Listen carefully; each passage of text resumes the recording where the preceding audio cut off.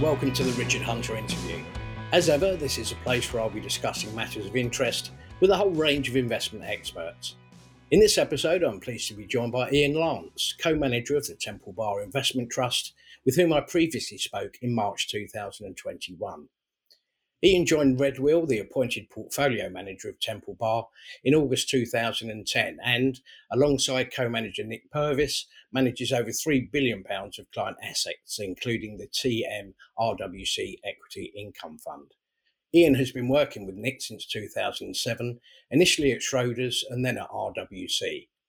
Prior to joining Schroders, Ian was head of European equities and director of research at Citigroup and head of global research at Gartmore. Ian Lance and Nick Purvis took over managing Temple Bar Investment Trust in November 2020. Now, when we spoke last March, you made the point that Temple Bar stood out because of its value style, which had been completely out of favour. Presumably your trust has therefore performed quite well since then. Yeah, not badly. I think, most of your listeners will know that the first half of this year was a pretty torrid time, actually, for investors when we were looking at things like, even defensive areas like the bond market, US bond market down 13%, the US equity market down 20%, NASDAQ down 30%, Bitcoin down 60%. So it was a pretty ugly 6 months. And against that background, the UK equity market was actually much better. It was down, but only down 4%.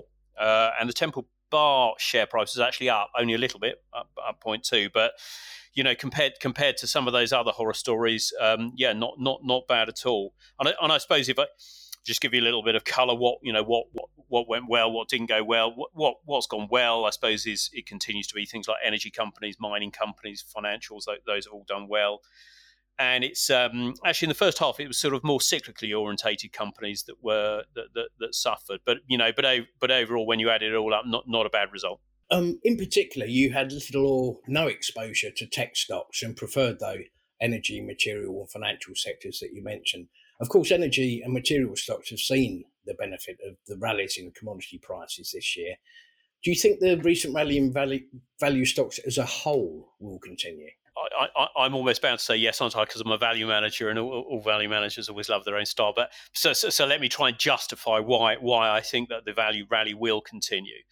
The first reason would be that we've looked at the average length of sort of pro-value rallies, and on average they've lasted about 5 years.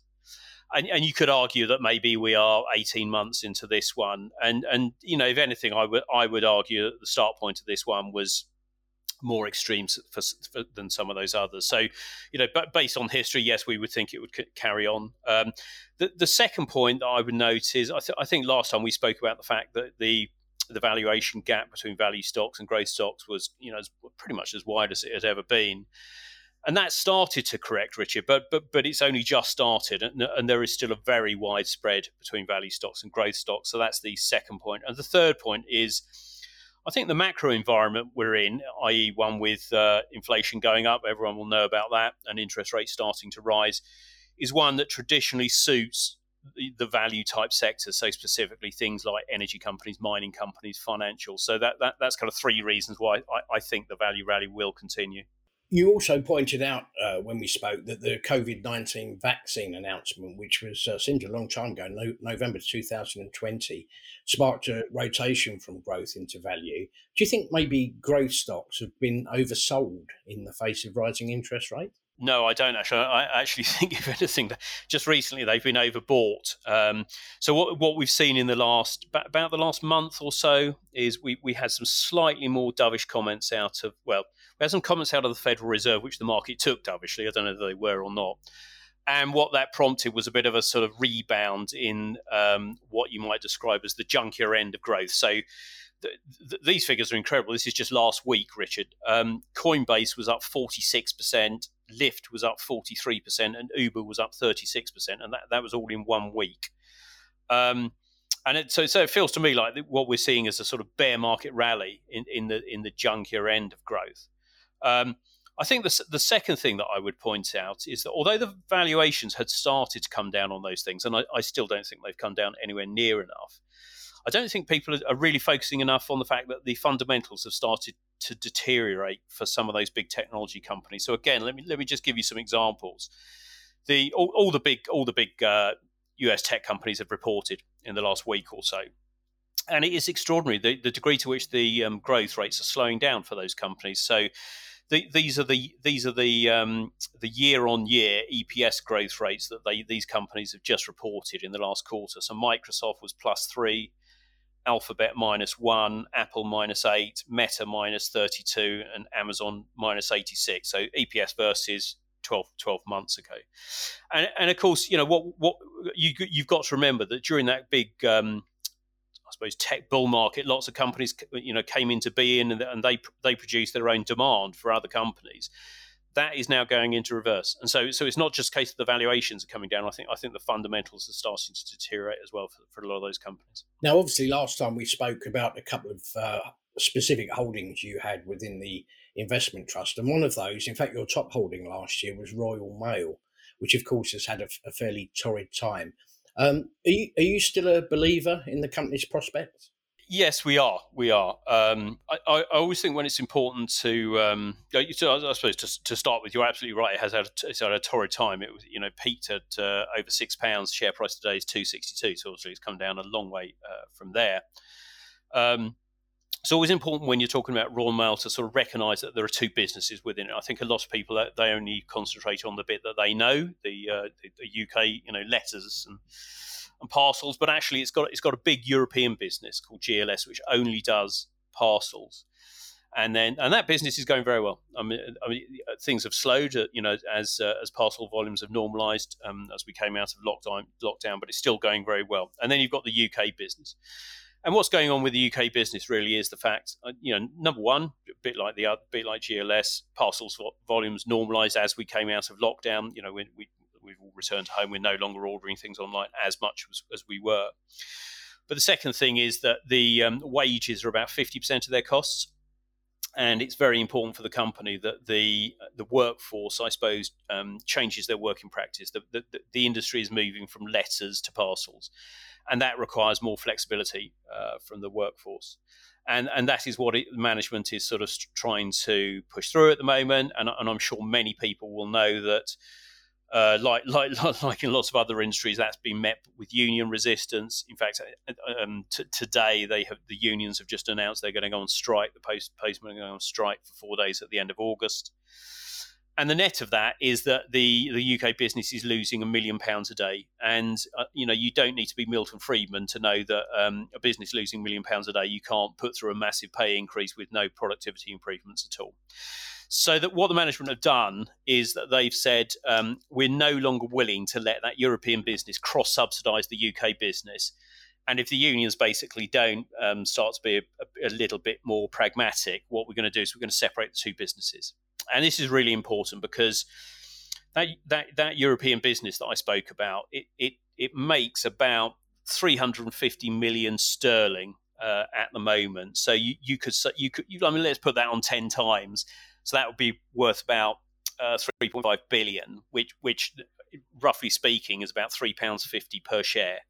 So just to remind you, the share price of the whole group, including that European bit, is 260, and we're saying that the European business, being actually not particularly aggressive, is worth something like 350. So if the management team go ahead and do that, and I have every reason to believe that they're going to, you end up with one piece of paper worth £3.50. And then you end up with a UK bit of paper, and that UK bit of paper, it has some option value, because if they ever did improve the productivity of it, we think that it could be a very profitable business. If they made the sorts of margins that other logistics business make, which is about 6%, that UK business would make £600 million. So, I think obviously it's tricky at the moment, but it kind of feels like we've reached a bit of a tipping point, and so we're still very, very positive about the investment.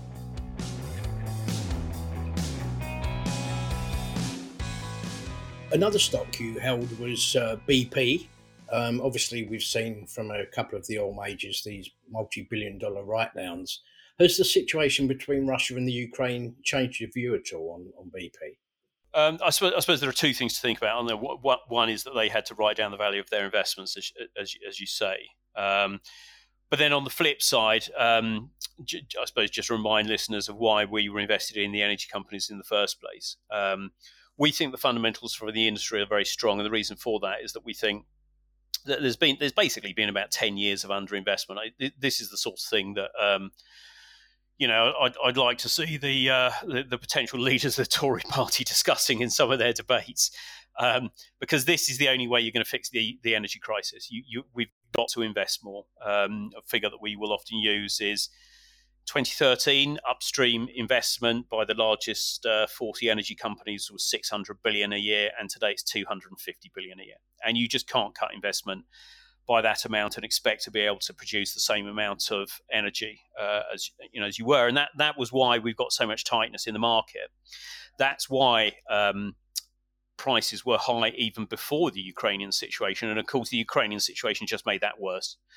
And at the moment, we're actually not seeing any signs at all of anyone politically try to do anything about that situation. So we're not seeing, the UK government say, right, we've got to start reinvesting in the North Sea, we've got to look at fracking or anything like that. And therefore, it's kind of hard to see energy prices coming down in the short term. And these things are throwing today's oil prices.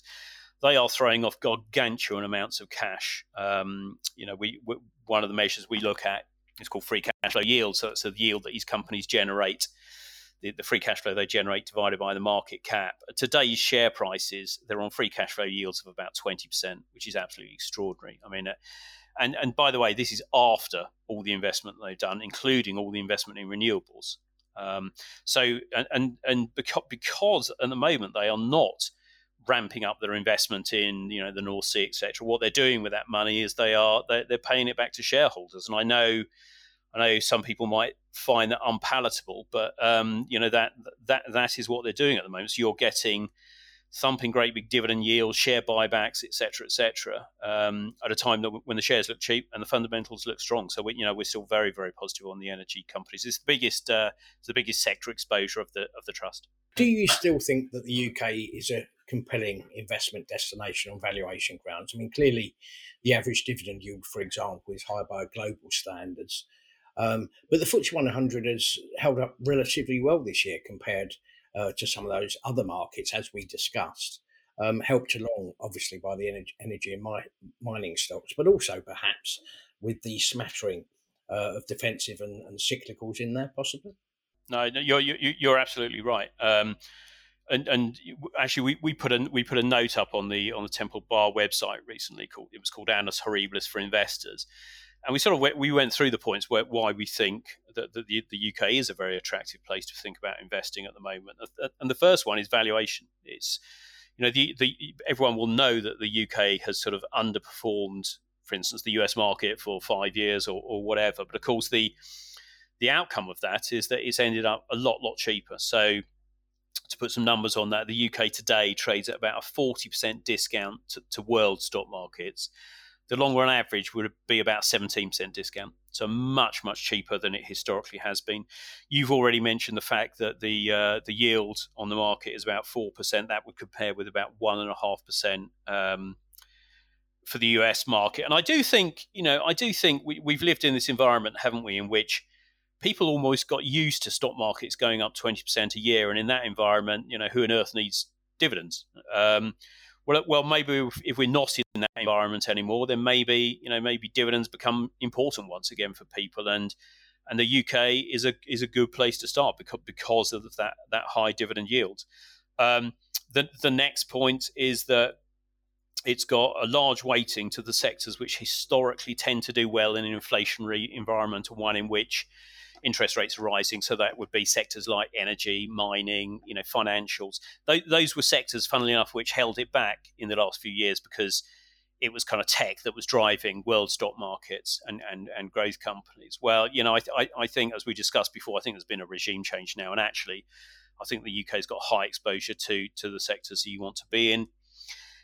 And the final one that I'll say, Richard, is that Nick and I have been running money for 30 years. We have just never seen the sorts of valuations that we are seeing at the moment. Let me give you sort of three quick examples. Shell today is on a price earnings ratio of 4 times and a dividend yield of 4.5.